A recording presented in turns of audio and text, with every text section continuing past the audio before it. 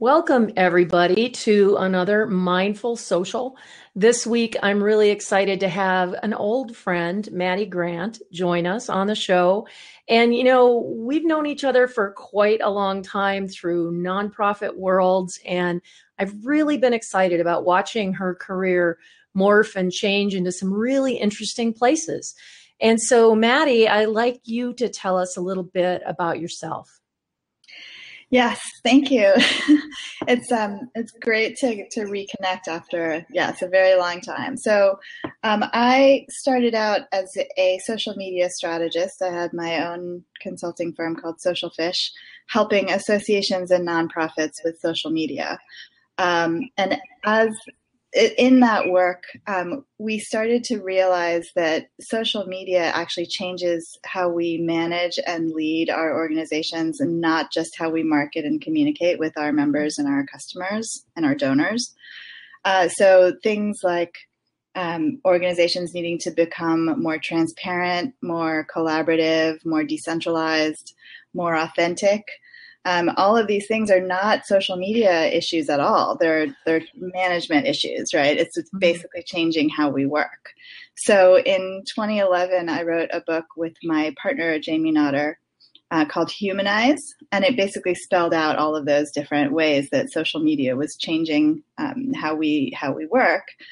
And then 3 years later, in 2015, we realized that there was a huge catalyst to the things that we talked about in the book, in Humanize, which was that the millennial generation is now the dominant generation in the workforce, has just started this year, and is entering into management positions. So the oldest millennials are in their early 30s. And as managers, as boomers start to retire, those of them who will retire, which is maybe not many, but, as millennials start to become managers, they're not going to wait around to change things to suit the way that they have grown up. And obviously, the digital world is a big piece of that. But we also identified some key principles in our next book, which is called When Millennials Take Over, that really kind of plays out a lot of the ideas that had started out in Humanize, but are really catalyzed by the millennial generation pushing things forward now. And the idea, the tagline, the subtitle is preparing for the ridiculously optimistic future of business. So, we're very future focused, and it's really all about bridging the gap between millennials and boomers and Gen X, and kind of changing the conversation away from complaining about millennials and kids these days and how entitled they are and how they refuse to respect the 9 to 5 and wear flip-flops to work. Yeah, all that stuff. But all of this is a long story short to say that all of the work that we've done has really been about culture change. So it started with social media and generational diversity, which is Jamie's background. But it's really all culture change. So now we have a new company called WorkXO, which helps organizations really understand their culture, so that if the culture isn't awesome, you actually have the tools to change it, for the better. But it's not just that; it's also just having language and vocabulary to describe the culture that you have. So, kind of a true, authentic culture, as opposed to the kind of marketing spin that we see a lot, which is nice but not true. And people show up at the workplace and they're like, I was sold a bill of goods.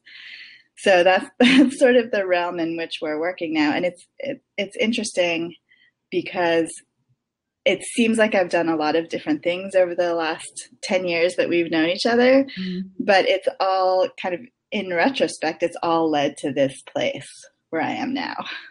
Well, I have to say that I love that. Are we hearing an echo? Oh, I'm fine.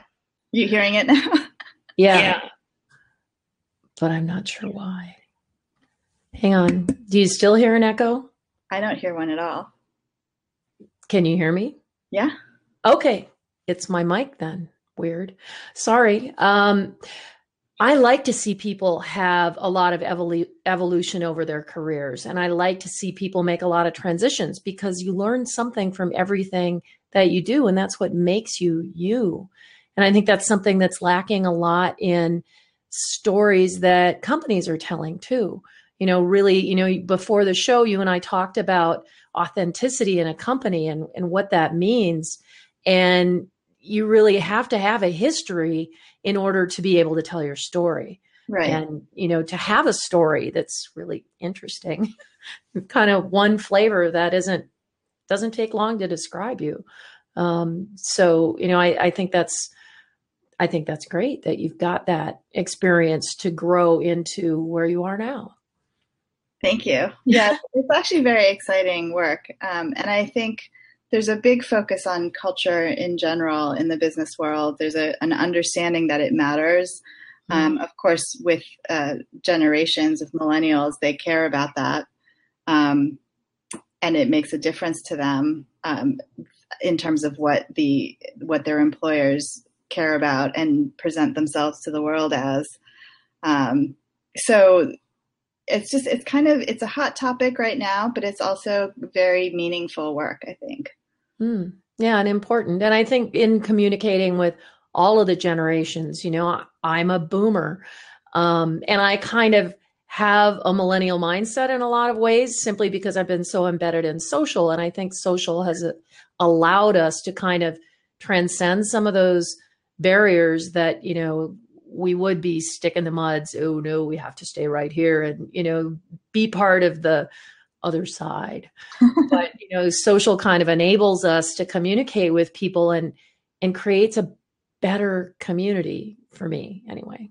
Yeah, it's true. And part of that too, and the thing that I focus on a lot is the idea that an organization's culture has to protect some of the history and the maybe the old guard that has been part of that culture just as much as it needs to embrace change and new ways of working and digital and all of that stuff. So it's very much about how you, and this is where authenticity comes in, how you authentically respect both sides of that spectrum, because you can't have one without the other.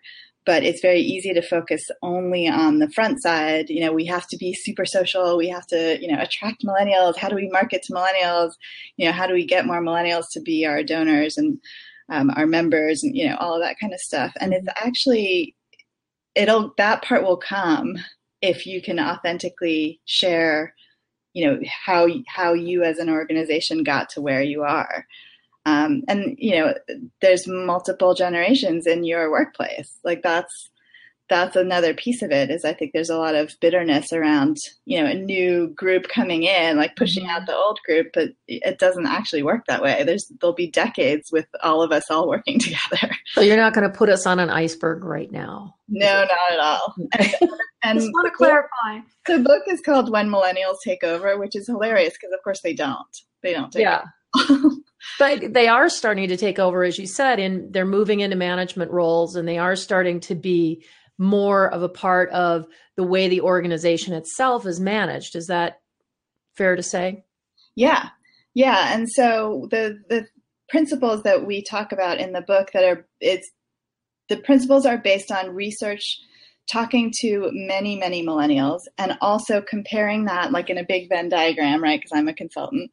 So comparing that to companies we found that have really, really awesome cultures, and seeing where the overlap is. So the 4 principles are digital, clear, fluid, and fast. So digital, of course, is what you'd expect, but it's not just technology. It's actually user focus, and the user is the employee or the customer or the member. Clear is about more information sharing. So millennials just want to know the context behind decisions. And they're perfectly happy to abide by decisions that come down from on high. If they're more junior, they just want to know why, because they've grown up with this sense of really having access to all the information in the world at their fingertips. And then fluid is about hierarchies. But it's interesting because it's not about flattening hierarchies. It's actually very important for hierarchies to exist, for people to know, where the reporting lines are and that kind of thing. There'll always be people who have more experience and people who have less experience, but it's about being flexible with those hierarchies so that the person who's leading a meeting can change based on who has the best information or, the most interest or the most energy around a project or whatever it is. So being able to be more flexible in those ways. And then fast is kind of leap ahead speed. And that's basically based on trust. So what can you let go of control of in order to be faster as an organization in a competitive marketplace? Now, is that related to Agile in particular, or? Yes, it's definitely related to Agile. It's not just technology, though. So, for example, we had a great case study for that chapter in the book, which is Happy State Bank in Happy, Texas. So this is a big bank with, several thousand employees and several branches. But they are fast because their entire business model is based on personal relationships. So, for example, they don't have a call center. When you call the bank, you get the person that you actually see in the bank branch that you belong to, so that when you actually walk into the branch, they've built up this personal relationship with you. They know about your small business and, all of your banking related stuff. And therefore they can make decisions much faster in terms of approving loans for your business or whatever the case might be. And, through this huge banking system, that's how they operate. That's really cool. Very personal. Really, really cool. Yeah. Really cool. And it sort of underlines the idea that these changes are not all technology based, because I think we fall into the trap of, if we build it, they will come. Right. So. Yeah. In the chat, Avi says this kind of fluid trust and letting go requires candid feedback when people misunderstand expectations. Can you kind of address that a little bit? And how do we manage expectations when, on both sides of the communication, both on the client side and on the management side? Yeah, it's this is where actually technology helps a lot. So it's about opening those lines of communication. And I think when expectations are not met, or when people don't agree with decisions, for example, it's because they don't have enough information. It's because they didn't get the reasoning behind those decisions. So makes it feel arbitrary. Yeah. And people will always think the worst, right? They'll always fill in the space with the most dire, negative scenario possible, when actually the truth behind a management decision might be something really simple. That's where clarity comes in. Yes, exactly. So all of these principles that I mentioned are all related to each other, and they build on each other too. Yeah, absolutely. Absolutely. So let's talk a little bit more then about what you're doing with WorkXO, because I think this really ties in well. You talk about a thing called mapping the workplace genome. Can you kind of explain how that process works and why we should care?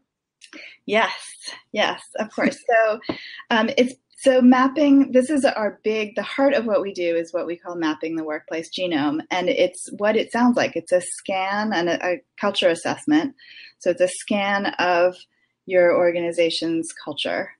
And it measures things like agility that we mentioned, collaboration, growth, inclusion, technologies, which is, again, a little bit about the digital mindset, not just the technology tools that you use. And then transparency and innovation. So it measures very different things. And these things have all come out of the research behind our books too. But I feel like it measures different things than your traditional culture assessments. And the really big thing that is different is that many culture assessments are basically trying to say that there is a right way to be, a good way to be, and that you're either good on the good to bad scale, or you're not so good and therefore you have to change, right? Whereas we believe that if you're trying to get from point A to point B in terms of your culture, you have to do the work of understanding your point A. So you need to really understand who you are authentically as a culture. And this relates back to what we were talking about around authenticity and bridging generations and history versus the future. You know, all of those things are important and part of a culture. And a culture is not just core values on the wall that are aspirational but completely disconnected to your daily work. That never happens. No, never. Or there are a lot of organizations use employee engagement surveys, and I'm going to go out on a limb here and say that they don't work. Mm. The reason they don't work is because they're a Band-Aid on things that may be visibly going on in your culture, but they don't uncover the underlying reasons why there's silos, or why there's lack of collaboration, or why there's all generational differences or whatever. So this is what we're trying to do, is provide a tool that really helps organizations understand who they are. Mm. So there's two reasons you would do that. One is culture change. You're aware of issues and you want to fix them.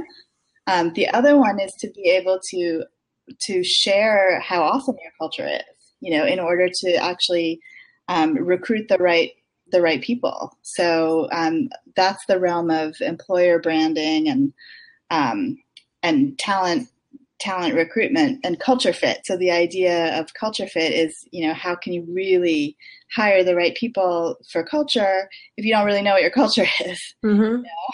How can you be authentic if you don't know what it is? Yeah, and it's right now it's completely dependent on the interviewer telling you what it is, mm-hmm. if you're the person coming in for a job interview. So there's a lot of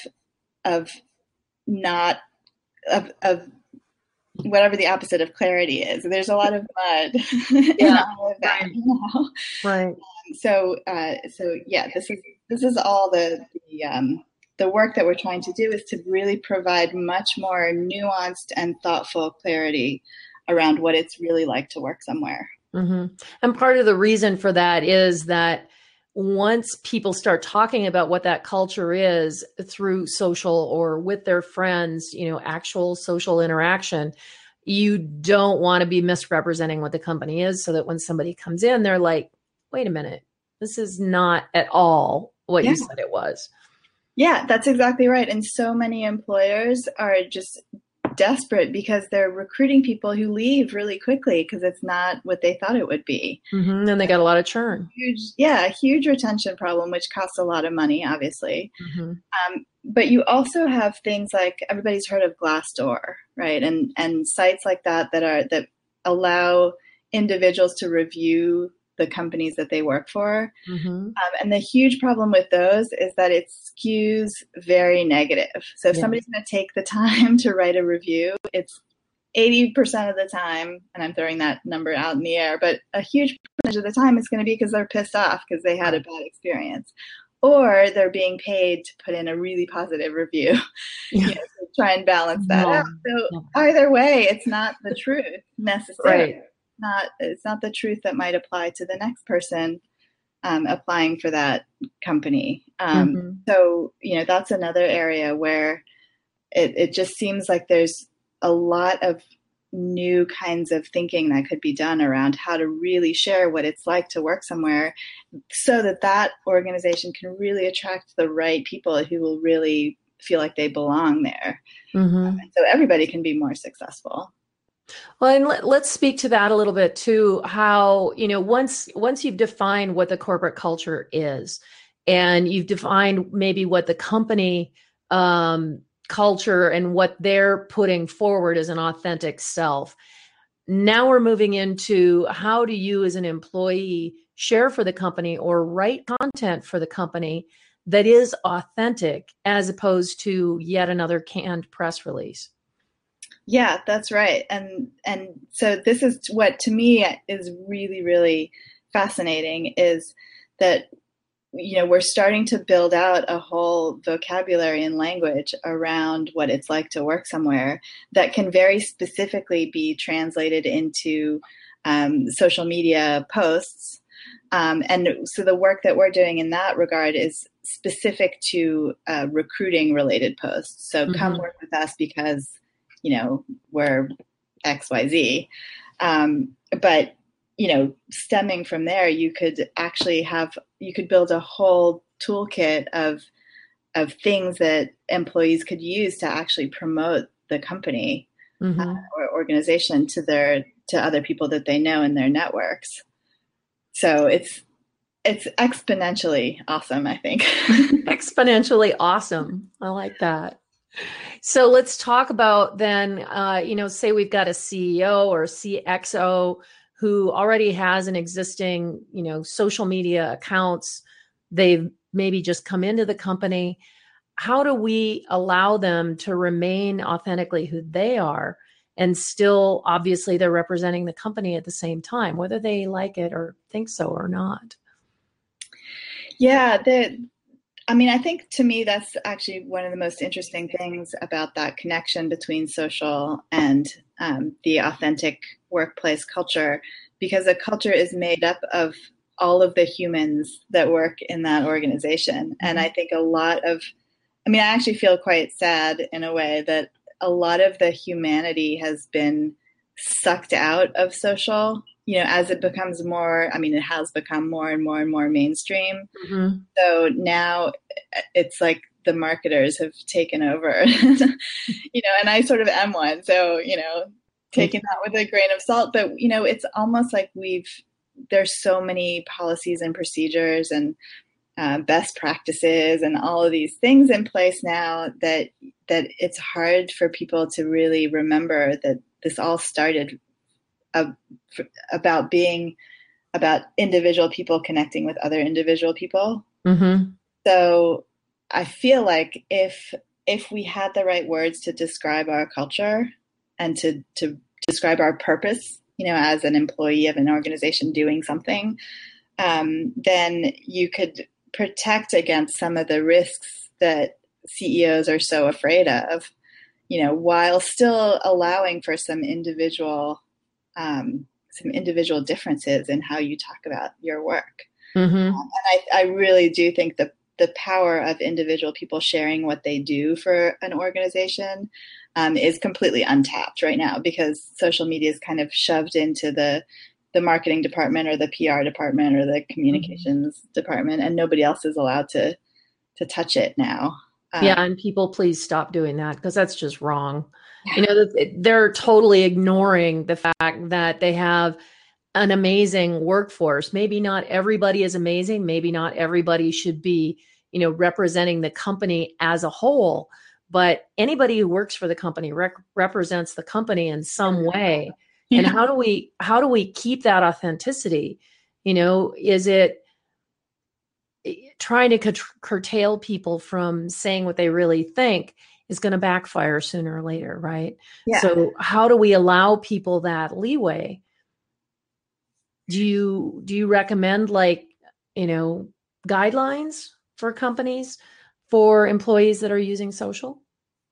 Well, I actually do, and that's something that we did a lot of work on in the early days of SocialFish, my social media consulting firm. A lot of our work was around social media policies. So I think that's very important, especially because there are now laws related to all this stuff, that people need to know about. But they also need to know what's protected in terms of your individual ability to talk about your workplace. That is protected information. You cannot get fired for that. Right. So just having the honest conversation about what's okay and not okay, even philosophically, and then what's okay and not okay legally. Those are two different things, but they're part of the same conversation. Yeah, I agree, but it's not necessarily a rigid structure where, say this, don't say this. No. I tend to tell people if it's not on the website, don't talk about it. If it's, especially if you're an engineer or maybe you're going public, or those kind of things can be really crazy.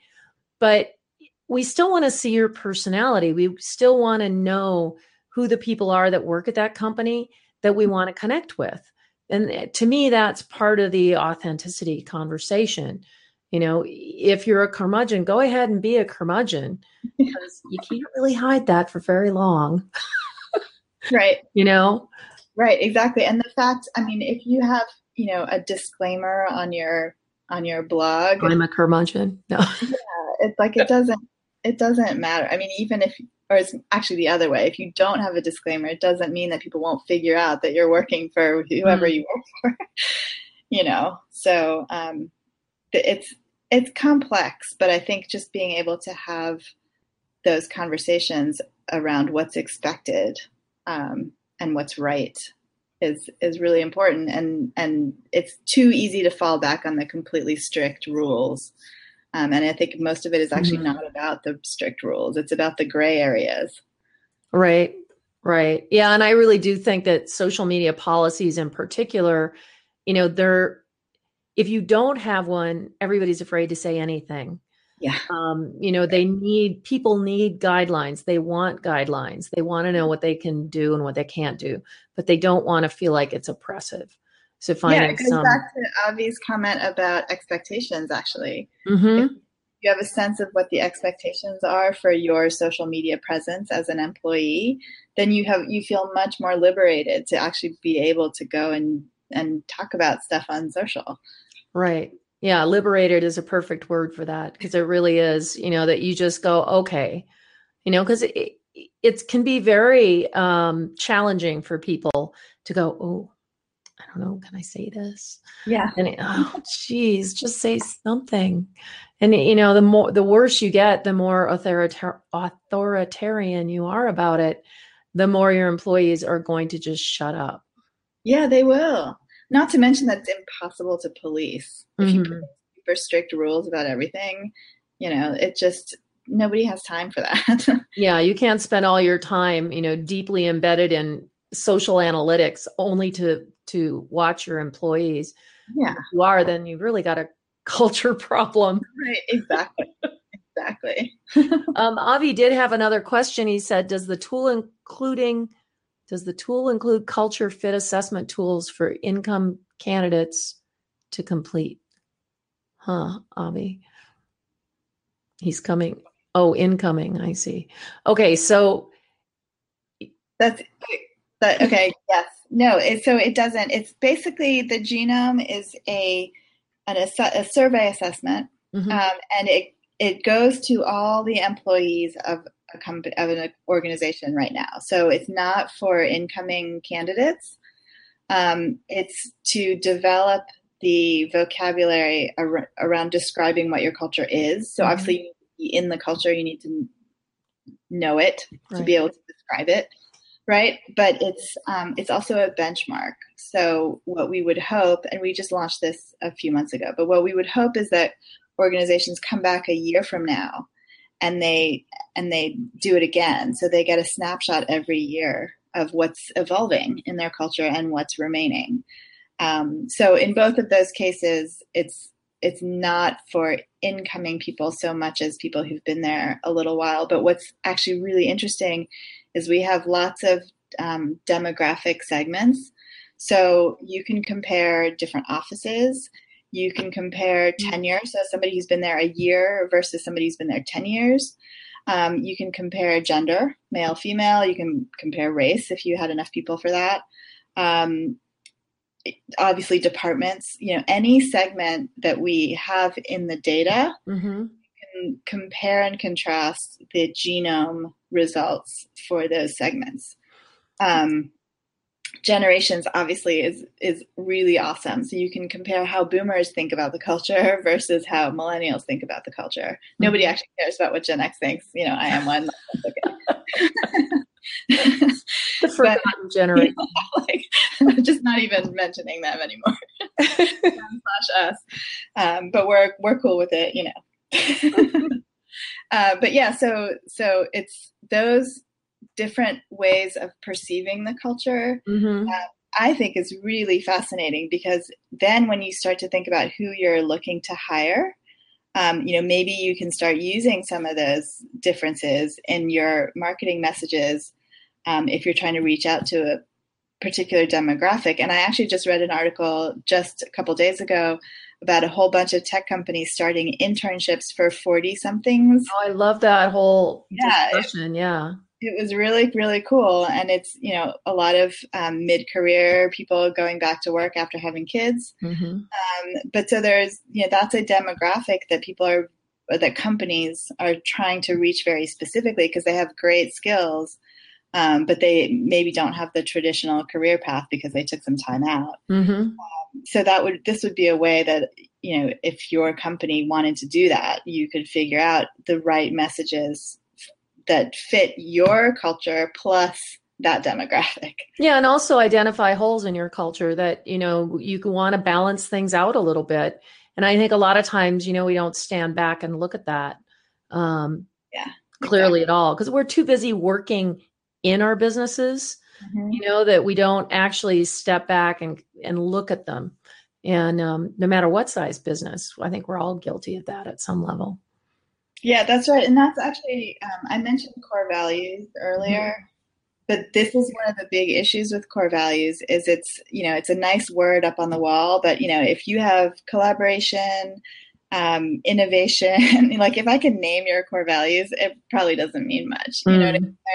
They're so disconnected from daily work that they just become meaningless and sort of like apple pie. Like nobody can dispute that innovation is a good thing, but what does it mean for me as an employee? Well, right now, nothing, Yeah.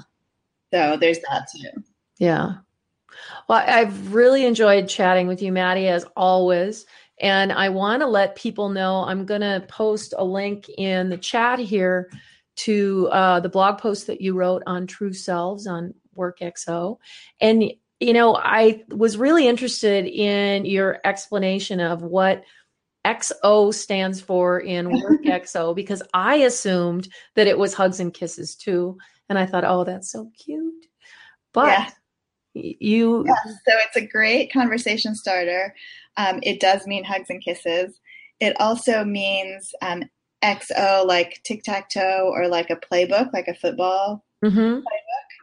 And it also means X.0, like 2.0, which is actually the very originating nugget of how we came up with it was work 2.0. And then, of course, we said it's always evolving. So there's no 2. It has to be X.0. That's how we found our URL originally.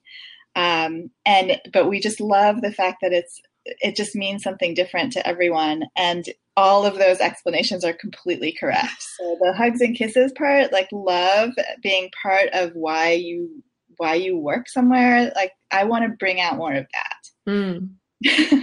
We need more of that in our company culture. I think that company, not all companies, some company cultures are much more warm and much more fun to be with. And so, I think as we see companies developing more towards mindfulness, they're starting to be more authentic. They're starting to be more real. And I love that. Yeah. And I think, you spend so many hours of your life at work. It's part of your identity, whether you work for yourself or whether you work for a big organization. So being able to really bring out the true kind of meaningful relationship between the individual and the place where they spend all of this time, I think is really important. Yeah, I totally agree. Well, thank you so much, Maddie. And why don't you let people know where they can find you so that they can follow you on social? Awesome. Thank you so much for having me. So I am Maddie Grant on Twitter, and the website is workxo.com. And thanks everybody for joining us. Don't forget to look up Maddie on Amazon. She's got 3 books on Amazon. She forgot to mention the community one, which is ancient now, but still awesome. Still awesome. I think so. So make sure that you look that one up too. And thanks everybody for joining us. And thanks again, Maddie. Thank you. Take care, everybody. Have a great day.